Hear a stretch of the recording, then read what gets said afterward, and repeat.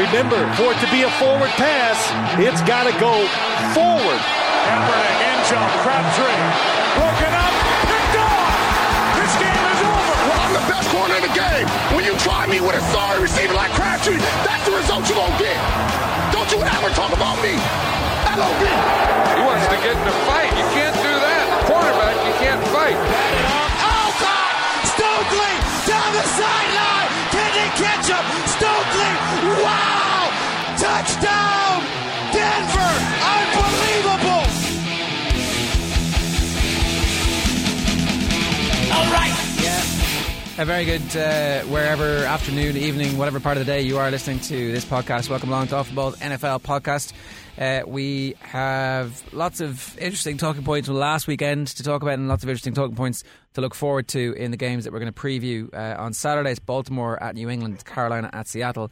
On Sunday, it's Dallas at Green Bay and Indy at Denver. With us, as ever, Sam Monson at PFF_Sam, a senior analyst at Pro Football Focus, and Cian Fahey of Football Guys, and also with us, Donny Mahoney of Off the Ball. You can get Cian on Twitter at CianAF, and Donny is at Donny Mahoney.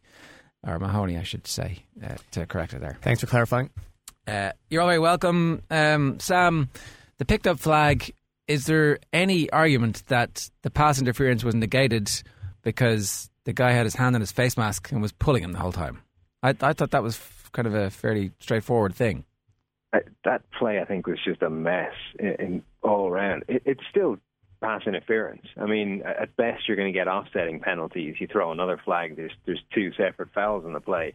But there's no way you can look at that play and tell me that it isn't pass interference, because it just is. And, you know, the official saw it at the time, threw the flag, and I would love to know, I'd love to find out what the discussion was that made them pick it up, because the replays show that it was, you know, at some point, you know, Dean Blandino's the head of officiating has come out and then kind of talked a bit around it, skirted around it, and claimed it was a judgment call and that kind of thing. But at some stage, he seems to be coming off as a little ridiculous, defending every single controversial refereeing decision. You know, his job is the kind of the head of officiating. At some point, it's okay to admit that they screwed up a call. It happens in all sports. It's going to happen in football, and you just have to live with it sometimes. The immediate aftermath, Pereira on the TV coverage goes, oh, you know, these guys never work together because they're an all-star cast. The thing about that is that I actually think it's not the worst idea in the world to have an all-star cast. So you do have the best line judge and you do have the best everybody, and yet for some reason this now has become the excuse stroke main reason that this happened, Cian. Well, it's also not true, I think. I think at least two different parts. There were two guys from two different crews. So right. of seven people, I think, are on the crew. There's two different parts of that that have worked together before. So, Cian, what did you make of it? I'm kind of torn in this a lot. I get why Sam says it has to be pass interference, but I also don't like the idea that it is pass interference, because the defender has to have a right to his space, and Stafford just throws the ball into his back. I don't know what else he's supposed to do in that situation. Is he supposed to just stop and all of his momentum turn around and catch the ball? I think that's very harsh. I think it's only really become an issue because they announced it before they picked the flag up. Flags get picked up all the time. They just shouldn't have announced it. And that's where it comes in, the idea that the officials hadn't worked together enough. So there was a little bit of confusion there. There's a lot to sort out, but I think in the long term it doesn't really mean anything. The bigger issue was them not going for it in fourth down. Yeah, hot take? The NFL did not fix the game. Yeah, and that's the end of that. The Conservative coach got beaten by the coach who undid his normal conservatism and actually did go for it on several key fourth downs. And maybe Dallas are just a slightly better team than Detroit at the moment. Is that fair enough, Sam? That's the biggest overriding lesson from that? Yeah, I think they probably are. It's probably fair to say that the better team won. It's just when you get such a huge call like that go, you know, one, or such a big controversy like that late in the game, it's always going to be the thing that sticks in everybody's mind. I thought Dallas were choking for the first 15, 20 minutes of this game. Can you choke at the beginning of a game? Yeah, and then you can get over your nerves. Like, they couldn't stop They couldn't stop anything. Their offense was horrific. Everybody was playing bad they're good players. Even their offensive line wasn't particularly good for the first 26 minutes. Yeah, Detroit should not have lost the game. They were killing them. They should have put the knife in. They shouldn't have let Terrence Williams get that touchdown before halftime. And they should have closed the door in that game. I thought when, there was that Stafford threw an interception on the first possession of the second half. And Dallas has the ball on the 20-yard line. And Dallas screws everything up. They get that stupid penalty. They give up the sack, and Bailey misses his first field goal after being jinxed by Joe Buck. And they get nothing on that drive, and still somehow Detroit manages to throw the game away. Detroit have no one to blame for themselves, or but themselves. But that said, I have sympathy for Jim Caldwell. That's going there 4th and 1. That's a big. You need balls to do that. Yeah, maybe if your punter doesn't shank the kick, yeah, exactly. No one cares. The punter, that guy should be fired. He should never be able to work in the NFL ever again. I've heard some people be critical of him. This guy should be public enemy number 1 in Detroit. His photo should be everywhere. A 10-yard punt. That's his job. Just kick the ball. I could have kicked it further. I say that without fear of contradiction. 10 I could yards. have kicked that further. What was he doing? It was terrible. I could have kneed the ball further than that one went. All of the various scapegoats here. He's got away. He's like 3rd, I think. He did get away quite a bit. One final point before we leave Detroit. Why the hell don't they throw the ball to the greatest receiver that they've ever had a bit more often in a game where there was no double coverage? It was like, I'm going to look everywhere but Calvin Johnson. I still don't understand that, Sam. I think it's especially weird because at times I think Matthew Stafford has been lulled into that trap of aiming at a Calvin Johnson too much, and trying to kind of put it towards him when he is well covered, and they've got plenty of other receiving options that could have a big day. But for some reason in this game, they didn't really do that too much. He still had more targets than anyone else. Second most targets. Golden Tate was actually thrown out more. But he still saw a reasonable amount of the ball, but it was definitely a big downturn from what they've done in the past. I didn't remember the game, but they kept talking about some game in that stadium where he torched Dallas for 250 yards, and I was like, well, just throw him the ball. 320, wasn't it? Was it? 320? Yeah. Oh my God, that's even worse. The same question applies, right? So they have Des Bryant lined up to the right, and Tony Romo looks straight down the field and looks left and throws it out of bounds. I'm thinking, you've got Des Bryant in the form of his life. Throw him the ball. Well, but maybe there's something to be said for the Cole Beasleys and the Terrence Williams of the world. There must be something in the way they're being covered. I don't know. Maybe the defensive experts amongst us would know better. I'm not sure it was in terms of the Cowboys' offense. I'm not sure it was in terms of the coverage, but in the first half especially, the Lions were blitzing and just throwing different looks at Romo all day. And against that kind of pressure, he had to get rid of the ball quickly. Too often you saw him, he was probably looking towards Bryant to try and push the ball down the field, and he'd hold on to the ball and he'd turn backwards and he gets sacked and he gets too much pressure, and I think that was the biggest issue really. Okay, so maybe that had a bit of a bearing on that one at least. Now, maybe this is all moot because Dallas, who are in fairness 8-0 on the road, up against a team who are 8-0 at home in Lambeau on Sunday, the Green Bay Packers are surely going to kill them? I don't know. I'm hearing it's going to be really cold. Minus 23 this morning. Something like that. Maybe that's Foxborough, sorry. No, it's going to be really cold, like with the wind chill and all that. I don't know. I was disappointed with how it's weird with Dallas, like with everything with the missed call or the blown call, they still have to win the game, right? And so after that game looked over after the first quarter, and they had to come back and win the game. So, you give them credit for doing that. They seem to be a better team away from home. But I don't know, going to Lambeau, maybe a step too far. I don't have a whole lot of faith in them on the back of that, especially their defense. Like, if Stafford could do that away, what does Rodgers have in store, Yeah, Sam, Green Bay, their home form has been irrepressible, and they have players playing well and a game manager, even if his calf is a little bit sore, although he's had plenty of rest on it, in Aaron Rodgers, who'll be able to pick and understand the defensive difficulties that he's facing, but will also at the same time be able to pick them apart. Surely this is actually a bit more one-sided than all the hype surrounding Dallas would suggest. I actually think it might be reasonably close. Aaron Rodgers should be able to have success against the Cowboys D. But equally, I think the Cowboys can have success against the Green Bay defense. They should be able to run the ball. They should be able to move the ball through the air. If they can keep a few kind of long sustained drives going, that's going to be the best way of keeping Rodgers off the field. Is you're not trying to keep pace with them, but by basically eating up some clock and scoring, taking some time about it when you score. And I think the thing with Rodgers is going to be whether he holds up for the full game. You know, he's had some rest on that calf, but a muscle injury in temperatures that are going to be, you know, below zero or below zero in kind of centigrade terms, that's going to put an awful lot of stress on that kind of thing. Those are the kind of conditions playing football where it's, you know, it's on, it's off, it's stop, start. That muscle could easily go again. And if it does, then I would say the Packers are in real trouble. All right. Well, I'm not a muscle expert, but that seems like a believable case. Even after he came back and was still Superman with the injury? Yeah, looked pretty good.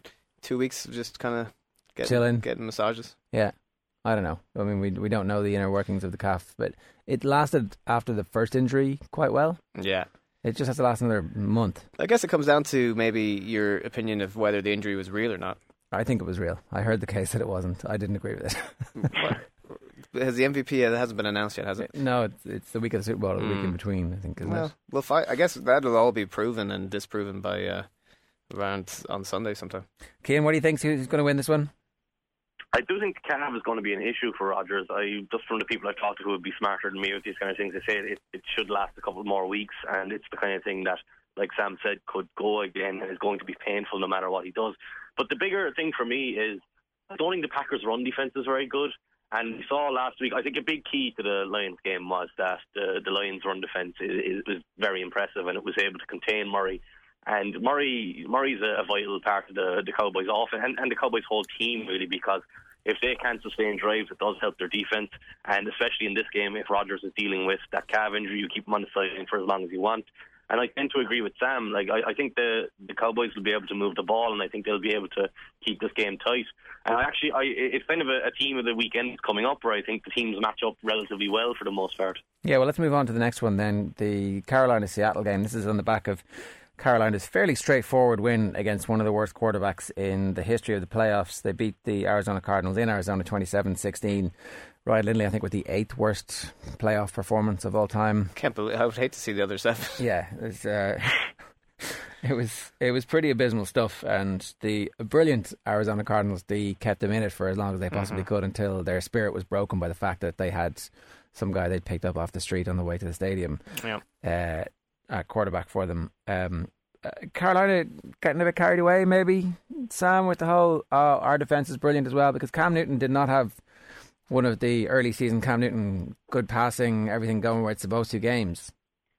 No, he didn't, and it was as much the Panthers giving the game back to the Cardinals as it was that Cardinals D really standing up. I mean, they had a big turnover where Jericho Cotchery just decided the ball was going somewhere else entirely and stopped running on his route. And that kind of thing can't happen if you're going to have any hope against the Seahawks.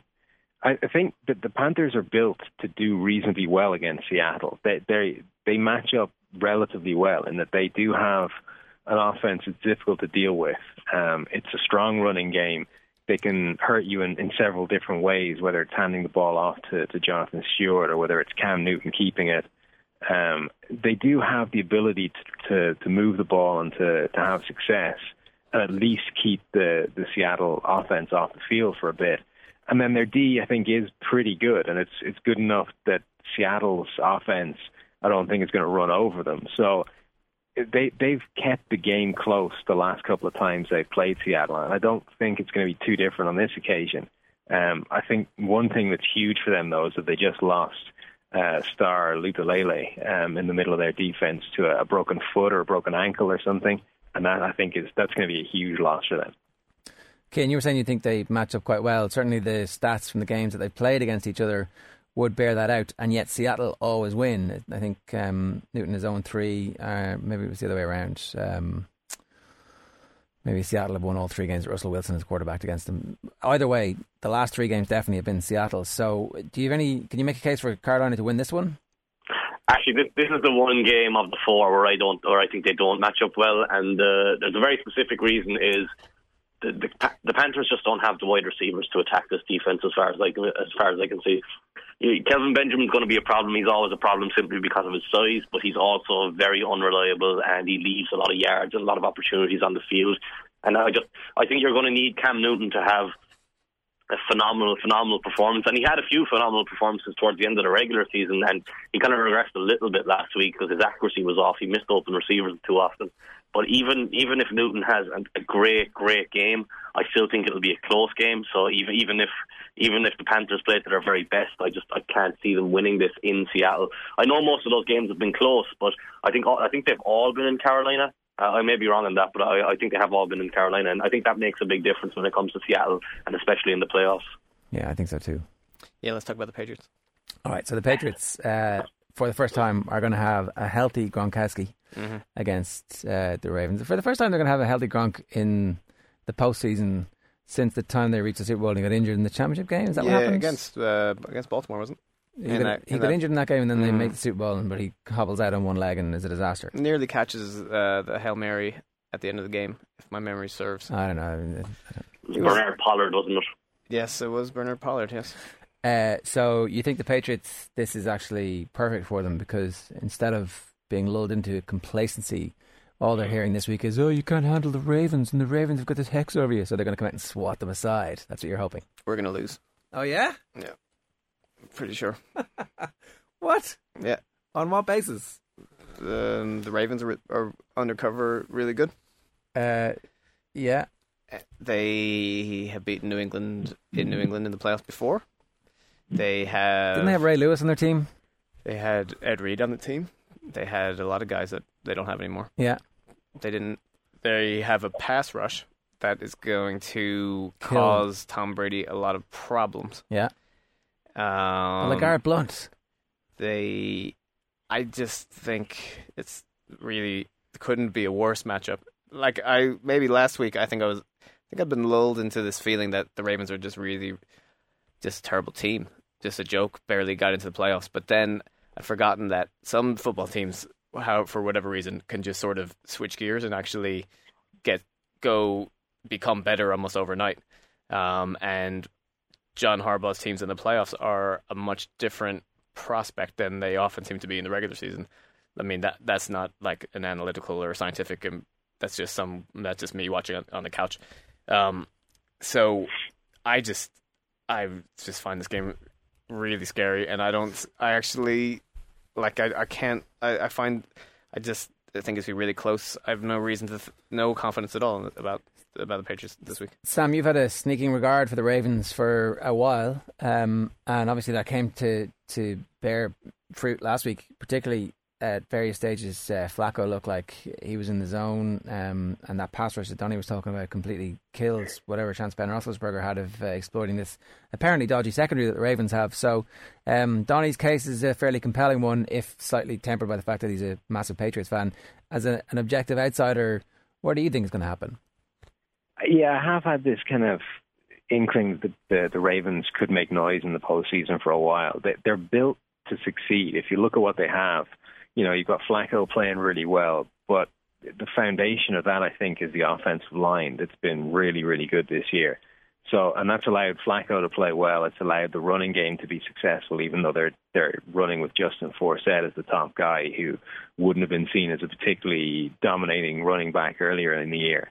And then the defense has got 3 really top-level pass rushers. So you've got Suggs, you've got Dumerville, and you've got Pernell McPhee, who they've kicked out to a kind of extra outside linebacker as well. Those 3 guys are all really tough to deal with. And the 3 of them together, it's almost impossible for an offensive line to stop over the course of a game. So they're kind of built to have success in the postseason. But the difference, I think, between a team like the Steelers and a team like the Patriots is that the Steelers hold on to the ball an awful lot longer in the pass game, and it allows those 3 guys to really get after them. Brady doesn't keep the ball in his hands very long at all. He's one of the quickest guys in the league in terms of how often on average he's holding the ball. So it's going to be fascinating to see how much the Ravens can get after him, because in one way they've got an easier job because that Patriots line I don't think is as good as the Steelers one. But on the other hand, Brady gets rid of the ball a lot quicker. So it's kind of that. I think it's going to be a fascinating balance. If the Ravens can get after him and really pressure him, then they've got a really good chance of winning the game. If they can't, if Brady can keep moving the ball and keep getting in his hands quickly, then I think they probably win. Blunt, Edelman and Gray were all limited at practice yesterday. Now, I don't know if they can win this game without having Blunt at least. I think they can win it without Blunt, but they can't win it without Edelman. I think he is like a really, really important player for them. Amendola can sort of do some of that slot work, but he's far limited, and him and Brady and Edelman seem to really have a kind of connection, almost like he used to have with Welker. If they don't, they really need Edelman. Blunt obviously gives them some power running that Vereen can't really give them. I don't know. If Edelman's gone, my worrying goes up even more.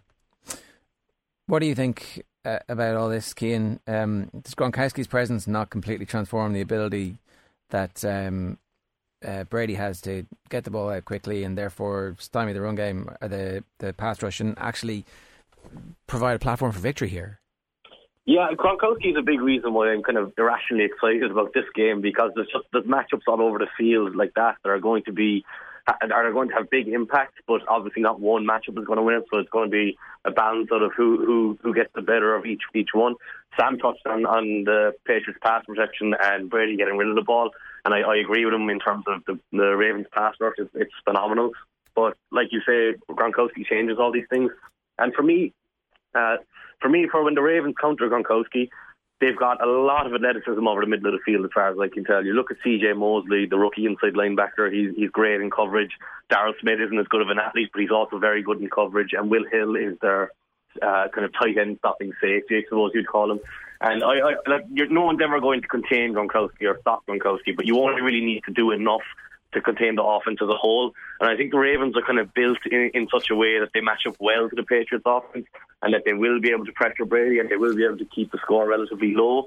On the other side, though, you look at the Patriots defense, and that's improved a lot since their last playoff matchups. And those are sorry, the phone's breaking up. And those are the matchups that will decide the game. And I just think you're going to find, no matter what's happening in the game, you're going to find something that's going to be fascinating and something that's going to be really tight and difficult to predict. Yeah, and this is the early game on Saturday as well, I think. Yeah, everybody can watch this one. Yeah. I think it's a 9 or something like that. Yeah, as opposed to that game that starts late Saturday night. You can, forget that. Yeah, they put that Seattle game out there. Thank you. Carolina against Seattle. Yeah. That's going to be a blowout. Hopefully in the first quarter, and you can all go to bed. All right, the last one we haven't talked about is Indy at Denver. Obviously, Peyton Manning this week has been unwilling to answer any questions about the fact that we've dealt with the fact that I'm playing against my old team. It doesn't matter. It's irrelevant. Yeah, but it's not really irrelevant. Brilliant from the Indianapolis Colts owner this week, who was in trouble preseason for, I can't even remember what he was in trouble for. Was it prescription drugs or Bill Polian? Is that what we're talking about? Jim Irsay? Jim Irsay. Yeah, he said that it was MJD who transformed the entire organization by annihilating them in a single game where he rushed for 170 yards or something it might have been in Lucas Oil, which guaranteed them the number one pick, which got them Andrew Luck. Oh, right. Which got them out of the hellhole of not knowing whether or not they should keep Peyton Manning, who it turns out was fine, or hire Andrew Luck, who they may well have wasted. His MJD's greatest contribution to football. The NFL, yeah, pretty much. He won the rushing title that year. This is a very straightforward game, though, right, Sam? Because you have a good team with a quarterback who's waning against a bad team with a quarterback who's coming to the peak of his powers, but he just has no weapons to compare against the opposition. If there's an upset this weekend, this is the game I think that could be that upset. I think the way Luck is playing, or at least the way he played last week, he's got enough about him that I think he can carry that team over the Broncos, especially with the way Manning is playing at the moment. It would take Denver playing at their best as a team, I think, to beat Luck in the way he's playing at the moment. Some of the throws last week against the Bengals were just absolutely ridiculous. The pass to Moncrief as he was being tackled, 40 yards plus in the air, it lands in his hands. That kind of stuff is just, those are the plays that everybody has been looking to Luck to make since he's been drafted. And he's made some of those plays, but the real key in that game was that he eliminated all the bad Luck plays that he's always made as well. And if he can do that against the Broncos, I think it almost doesn't matter that he doesn't have this fantastic supporting cast around him. He can be that good.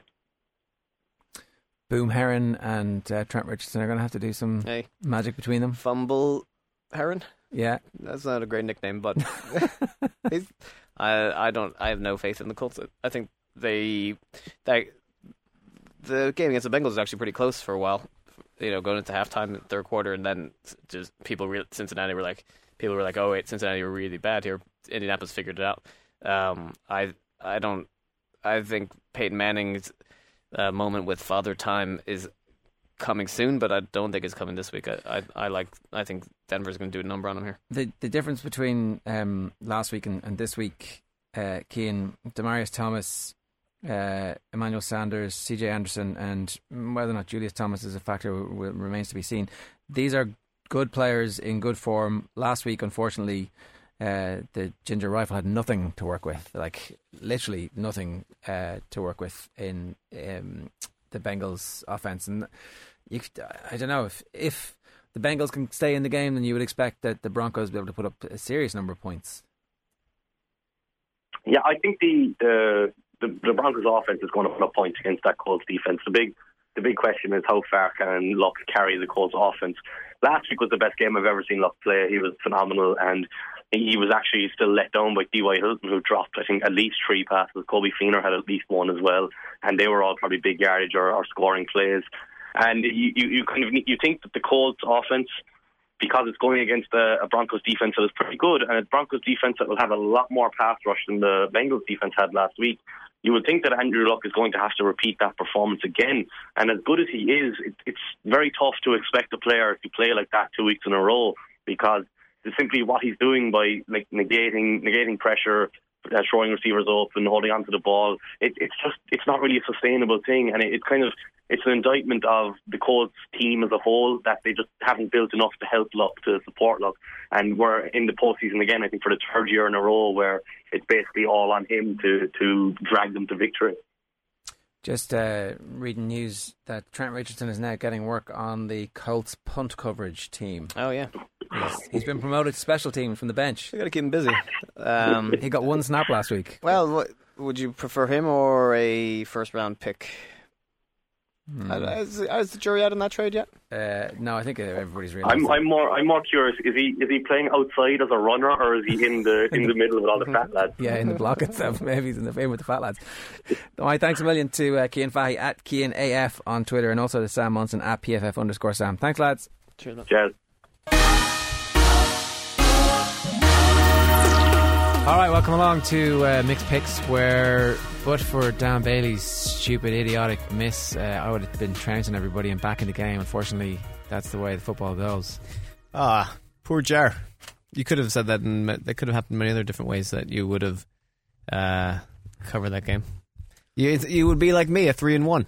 Yeah, no, you would have been 2-2 because you had Detroit. Yeah. Well, that would have topped it. I would have been back completely, and then I would have been trouncing Mick as well. But I didn't look like I was going to get anywhere close to the cover after the first quarter, in fairness, when Detroit were hammering them. And Detroit should have hammered them. They should have just kept going with the run game. We talked about this a little bit already. But you're the worst person to play these games with, though, because you only see the game in terms of either your pick, your bet, or your fancy, or something like that. Dan Bailey missed the field goal. There was nothing to do. Like, that game would have been completely different had he got that. They would have won easily. The way the game worked, the way the game played out, the spread was never an option. There was, once it got to the 4th quarter, there was no way that Dallas could beat them by more than 6 points. No, there was. If that chump hadn't dropped the ball and actually run it into the end zone. But the right football thing for him to do was to take a knee on that ball. Yeah, however, he didn't do that. Right? Of course he didn't do that. Yeah, well, okay. Well, there was no realistic. There was. I was afraid of a pick 6 on that drive.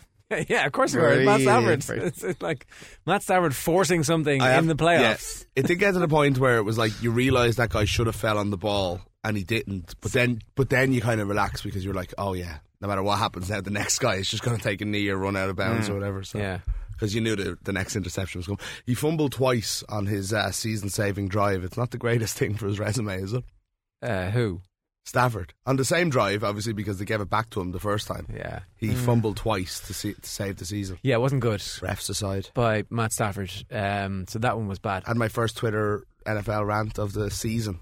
Well, that's good. Of the year. Oh no, of the season, Jar. And of the year. Well, obviously of the year. I didn't make it very long in the year, but I think pretty okay to make it to the playoffs in the season. Has ESPN's Bill Barnwell replied to your tweet about that, alleging that the game was fixed and there was money exchanged? I wasn't alleging. I was joking. What were you saying? He said, "Why would the NFL do this?" Or they fix it? Yeah. I said, "Why did the NFL do anything?" Money. So you do think it was fixed? No, I don't think it was fixed. I think it was a disgrace, though. I think there was something. I think there can be favouritism for a home team without a game being fixed. Yeah. There, of course, there can. Carolina was the most obvious thing that has ever happened in American football. I don't think so. That game was. I was 5 minutes in. I was like, "Why the hell didn't I put my house on this? It was the stupid. It was the bet. It was the bet of all time. The bet of all time was Indy versus Cincinnati. That game was in the fire. If I'm not mistaken, I was kind of keeping an eye on my phone. Carolina were driving late enough that I think that spread was kind of up for grabs. Only because Carolina were terrible. Arizona were never going to score again unless Carolina gave them the ball. They could not do it. They're 100 yards. That was the unfortunate game that was on at a time that you could all watch without feeling that you were neglecting your family or brain dead. So I watched all of it, and it was pretty clear that. Yeah, I watched all that game as well. Like, I mean, it was like. I listened back to last week's pod and I said that, you know, this is a clear pick because Arizona can't move the ball, and normally that would be something that I'd be like, I said this exact thing, but like, I mean, come on. It was Ryan Lindley. It was so obvious. They were terrible. That offense was a 30-second offense. Also on last week's podcast, I was like, I actually really like watching the Baltimore Ravens. I think that they're pretty good on offense, and then I went and picked against them. Oh, wow. And then I had my amazing Joe Flacco never loses the first round thing. He did, yeah. Yeah, and I was like, this time. Joe Flacco's last 5 playoff games. Now, in fairness, I made my pick on the idiotic assumption that Le'Veon Bell, it's the NFL, they always play. It's just an NFL injury. Yeah. Because his head could... It's not the same thing anymore. He could get whiplash, and he would play and throw an interception. Yeah, if he was concussed, he would play. But well, hold on. Like, I think, you know, you have to take current evidence on it. Like, 3 years ago, AJ Green would have played last week. Yeah, I think 2 years ago he probably would have played. Well, he had a concussion. Yeah, no, we talked about this on last week's pod as well, and you were yeah. saying it was a shoulder thing. No, he had a concussion in the end. And so Julian Edelman might not play. Well, Julian Edelman's been practice for today. 4 weeks now at this stage. I think if he's in full contact practice, he's passed his protocols, has he not? Yeah, well, you'd hope so. Then again, it's the Patriots. Do they abide by the rules? This is something we know they do not do. What is he, doubtful? What's his status? Questionable? I don't know. You read it in the last It's questionable, I would imagine, because every Patriot ever is always questionable this time of week. I wouldn't read anything into their injury report. There's a mailing list that I subscribe to that accidentally sent out this week last year's mailing list, and it was Rob Gronkowski will undergo surgery for his torn ACL. Oh no! Like, what the hell? Oh, what a thing to do this week! Scared the living crap out of however million Patriots fans. There was also stuff about Robert. I would have died if I got that email. Robert Griffin III banging on about how he can influence me and Dan Snyder like that. I can make this team do whatever I want, and how there was some stress between him and the wide receivers. I was like, this could easily be the same thing from.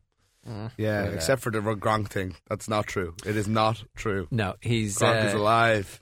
Julian Edelman was limited in practice on Wednesday. There's been no concern surrounding his availability for the game against the Ravens. Suffered the injury in Week 15. That's good. Practice ahead of the Week 17 game before being inactive. So that's what I was thinking at the time. It was like he was actually late enough scratch for the Week 16 game. So okay, so last week, sorry, go on. Well, before we get to that, Michael Bennett of the Seahawks on the similarities between the Seahawks and Carolina. This is courtesy of Donnie. It's so much alike, man. It's like you look at a girl who looks like you and you find out it's your cousin. So you can't go on a date with her, even though you'd like to, because she looks like you. But then you see her friend, and her friend's really hot, and you're like, that's not my cousin, so it's good. Michael Bennett's giving us a little insight into what makes the Seahawks D the most fearsome. What is it with American sports and interfamilial relationships? Incest. Yeah. What's I don't know if it's incest with your cousin. I don't know. I don't know technically. Like, what's the friend doing in that because equation? there's the whole sister, the whole kissing your sister for a draw thing. Because I don't know, because it's you're at least you're getting a kiss. Is that what the good part of that is? I don't understand. Michael Bennett's from Louisiana, so that explains a lot. He's the Bears tight end's brother. Oh, Martellus Bennett. Hey, do I have 30 seconds to play Jerry Jones clip? Yeah. Listen, he's a Cowboy fan through and through. I met him through the Cowboys, and I'm excited about it. And he's part of our mojo. And I want him there all the way. I'll tell you, if he's got enough mojo to pull this thing out, he ought to be looked at as president of the United States. Are you going to take him to Lambeau with you? I don't know how we in any way can even think about going up there without having him. Well, that's the conundrum finished. He's a lucky charm. Another New Jerseyan. He's adding mojo. Yeah, to the thing. A bit like that's what you do. You're the official purveyor of mojo to Team OTB. Yeah, I had to come to Ireland. You guys needed some mojo. That's what I'm here to do. Yeah. So are you proud New Jerseyan this week? It was a weird moment.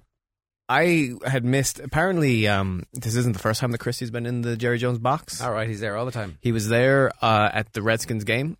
The Eagles game, the last game of the year, I think. And perhaps the Washington Professional Franchise game. And he was, I think, when the Giants were playing Dallas this season, he was in the Jerry Jones box. So this isn't new. It was the first time I'd seen it. And it was the first time a lot of people noticed it.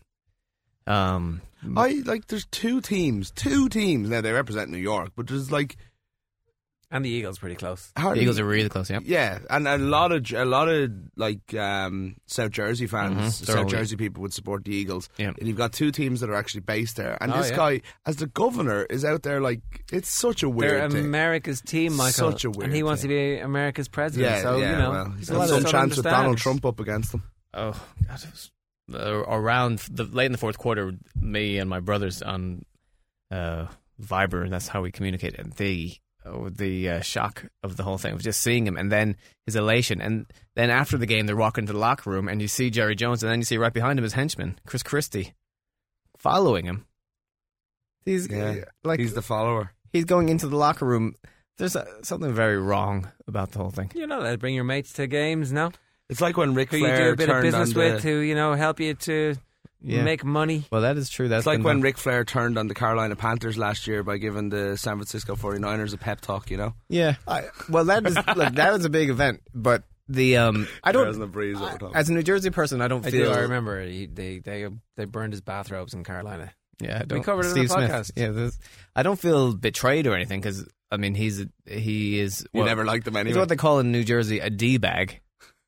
Douchebag. Yeah, well, for those that are unfamiliar with or it. In Ireland, that it's we don't really have a G-bag. We don't really have the douche thing. You can buy them in supermarkets. I used to advertise on like morning. We used to watch game shows a lot as children, and you would be like, "Oh, what's a douching? What's that for, Mom? What's a douching?" I've seen that. It's on YouTube. It is the greatest thing ever. It's a mother and daughter walking down the beach with this amazing music playing. It's this like idyllic scene. And she just goes, "Mom, do you douche?" Fantastic. That's what you get when you listen to the NFL podcast. It was the pang of want of Chris Christie that was most... I thought you were going to say the pang of his douche. He would know the pang of Jerry's douche, obviously. That would be that would work, wouldn't it? That escalated quickly. So Dallas are at Green Bay. Chris Christie. Yeah, that is the most upsetting to me. The best thing that I learned this week was that Aaron Rodgers likes to wander around and just drop lines from The Princess Bride on people. Saw that as well. That was the most interesting. Do you know The Princess Bride? Yeah. Was it a seminal movie of your youth? It wasn't. I seen it afterwards. I seen it with a lot of people for whom it was a seminal moment of their youth, but I did enjoy it. Yeah, I think I would have been 12, 13 the first time I saw it. Big fan of Fred Savage, of course, in the Wonder Years. Great. Watched the same age as the Wonder Years when it was all coming out. When I was at the Jets-Patriots game, one of the Fred Savage's character on the show, his New York Jets varsity jacket had been won by a fan No at way. the game. They gave it away. No it was way. and then maybe it was being donated to the NFL Hall of Fame or something like that. I can't totally remember the details. Kevin Palmer. No, Kevin Arnold. Kevin Arnold. Yeah. Yeah, the famous jacket. Kevin Arnold. Kevin Palmer. I'll have an Arnold Palmer, please. An amazing Laura train Palmer. of thought, actually. Amazing. Same era. Yeah. So, our picks last week, will we get to this? Yeah, you do it quick. Our picks last week, Donnie was 3-1. His only loss Great was week. picking Arizona. It was, funny enough, the worst pick of the week, but he won the rest of them fair play with Baltimore, Colts and Detroit. Jer was 2-2, picked all the home teams. I was 2-2. I lost on the Bengals, which was my stupid pick, and the Steelers. So I'm 21, 29-2. Donnie a half a game behind, 20, 29-3. Jer 18, 32-2. Just a note before we go forward. People have been following us all year long, and this will be really curious about the Gatorade bath that the loser is due to receive on Super Bowl week. And over the weekend, we decided to revise the bet because I'm pretty sure that Jer's not going to do it. Yeah. So we might as well get something off him. So lunch has been proposed as a stand-in At bet. Gibos. Not at Gibo's. I found a bit of plastic one time I was in Gibo's in my dessert, and so I'm not going back. Chapter 1. So we have a few weeks to choose the venue. I was saying outside as well that for the divisional games, results count double, and for the Super Bowl results count quadruple. No. Yeah, come on. The Maybe games are double more for the important. Super Bowl. Maybe double for the Super Bowl, fine. But I mean, That's only 2 points. how about the person who finishes in first place can pick the venue? Okay. Baltimore Ravens Okay. at New England Patriots? Baltimore Ravens +7, New England Patriots -7. I am going. The two lads are picking against the Patriots just for the Well, bad here's the thing. Here's the thing. One Donnie has just said that he thinks the Patriots are going to lose, so... Really? Yeah. Jesus. Well, I don't think they're going to lose. I think they'll get the job done, but I'm really scared about the game. I think it's going to be really hit and miss close. I think they'll pull it out, but it could be 2-3 points. So I'm going to take the Ravens, and I can't lose that way because I don't really care that much about this. I'd much rather the Patriots win 42-0, but I'm really scared of Suggs. Suggs is insane when it comes to the Patriots. He hates them so much, and it just... Brady had tried to flatter him with niceness this week, saying how he was very good and all this He kind of was thing. so good last week, though. He really was. It was the best defensive performance I've seen this season that wasn't by J.J. Watt. Everybody says the Ravens' secondary is so bad, but Brady can't throw downfield, so... Yeah, he can still throw to where cornerbacks are, though. Mm. No, I think just the has to throw Patriots the will ball to win. Gronkowski 5 times in the first quarter and they'll win this game. Just do that. Get it to him, because then suddenly your run game is operational and you have 2 things you can do. And at that point, then you have more options.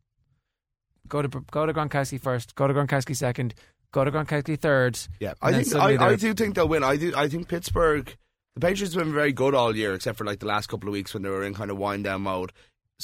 Can they pick it up? That is a genuine question. But the Patriots have been a much better team than Baltimore this year, and Pittsburgh very overrated. Did not play well the other night. Baltimore were good, but are they good enough? 7 points is huge. Is unfortunate. That's the problem. That's why I'm taking Baltimore. I'm going to take the Patriots. I've taken them in this all season, stupidly against the Bills in that last game. But then didn't realise they weren't going to play their full team. Carolina Panthers at Seattle Seahawks. Seattle -10.5. Carolina +10.5. I've got the Seahawks, of course. I think it'll probably be close at halftime. I'm last because I'm in last place. I've decided I'm going to go last from now on. But you can't go last every time. I went first last I'm time. going last every time. I'm taking Seattle. I'm worried about the fact that Carolina played them really well. It was 12-7 early last year, and but they are shit. Another close game as well. They really are. There's all this talk about they've got a different team in place, and they're like, Jonathan Stewart is finally showing what he can do. Jonathan Stewart is good. He's all right, he's not he's not Marshawn Lynch, and Cam, I don't think is Russell Wilson, and then everything else. The Carolina defense is improving, but it's not the Seattle defense. Yeah, I think all over the place. I'm going to have to start picking against you at some point. Well, that's why you should go first. Oh no, that doesn't make sense. I've got all my picks written down, so Dallas Cowboys at Green So Bay do I. Packers. I'm taking the Packers. Give me the Packers all day long. I've got the Cowboys. I've got the Cowboys. Hey. This could be moving week for you, Jer. I've got the Cowboys. I think it's going to be a really good, close game, and I think the Cowboys could win. Indianapolis Colts. By the way, that's 8-0 at home versus 8-0 on the road. I bet you that's never happened before in the playoffs. Indianapolis Colts at the Denver Broncos. Colts +7, Broncos -7. I think it'll be Denver 31-0. That's what happened to the Colts last year against the Patriots. I don't know. I think Denver aren't playing well. I think they The Colts could be the team that get the momentum from last week and go on a bit of a run. The team who're going to do that, if any team does it, are the Baltimore Ravens. Yeah, well, that's what I'm worried about. But I got Denver. Yeah, well, I have Indianapolis written down here. That's the one I'm most worried about. I'm going to take Denver too. Okay. Do you take the Colts? I do. All right. So can't really make up enough ground here if everything goes my way. You can. You've got 3 picks out. Well, you've got 2 picks on your own and 1 with just Donny. And we all have the Seahawks. We're all going to McDonald's, babies. Mm-hmm. Enjoy the weekend. Pester us on Twitter at Off the Ball, at Donny Mahoney, at McCarthy Mick. Yeah. My most famous ever NFL Twitter rant was. What was this one about this week? It was about Dallas and Detroit. My most famous ever one was the night the Patriots lost the AFC Championship game to Baltimore. Never really liked Baltimore since. I'll try and stay off Twitter if things go bad this week. Yeah, you might have went a bit overboard that night. I remember that. I think I might have. I might have accused people of murder and stuff. It was, I had. See, what happened was I drank all the way through the Atlanta-San Francisco game. That was a great game. And I was pretty drunk by the time the Patriots game came on. And yeah, was it one of the and it went really badly. 4 o'clock in the morning thing? No, it was the championship game. Sunday night championship game. There, right. Anything else you got to promote? No. Off the Ball. Listen, it's good. Watch the game.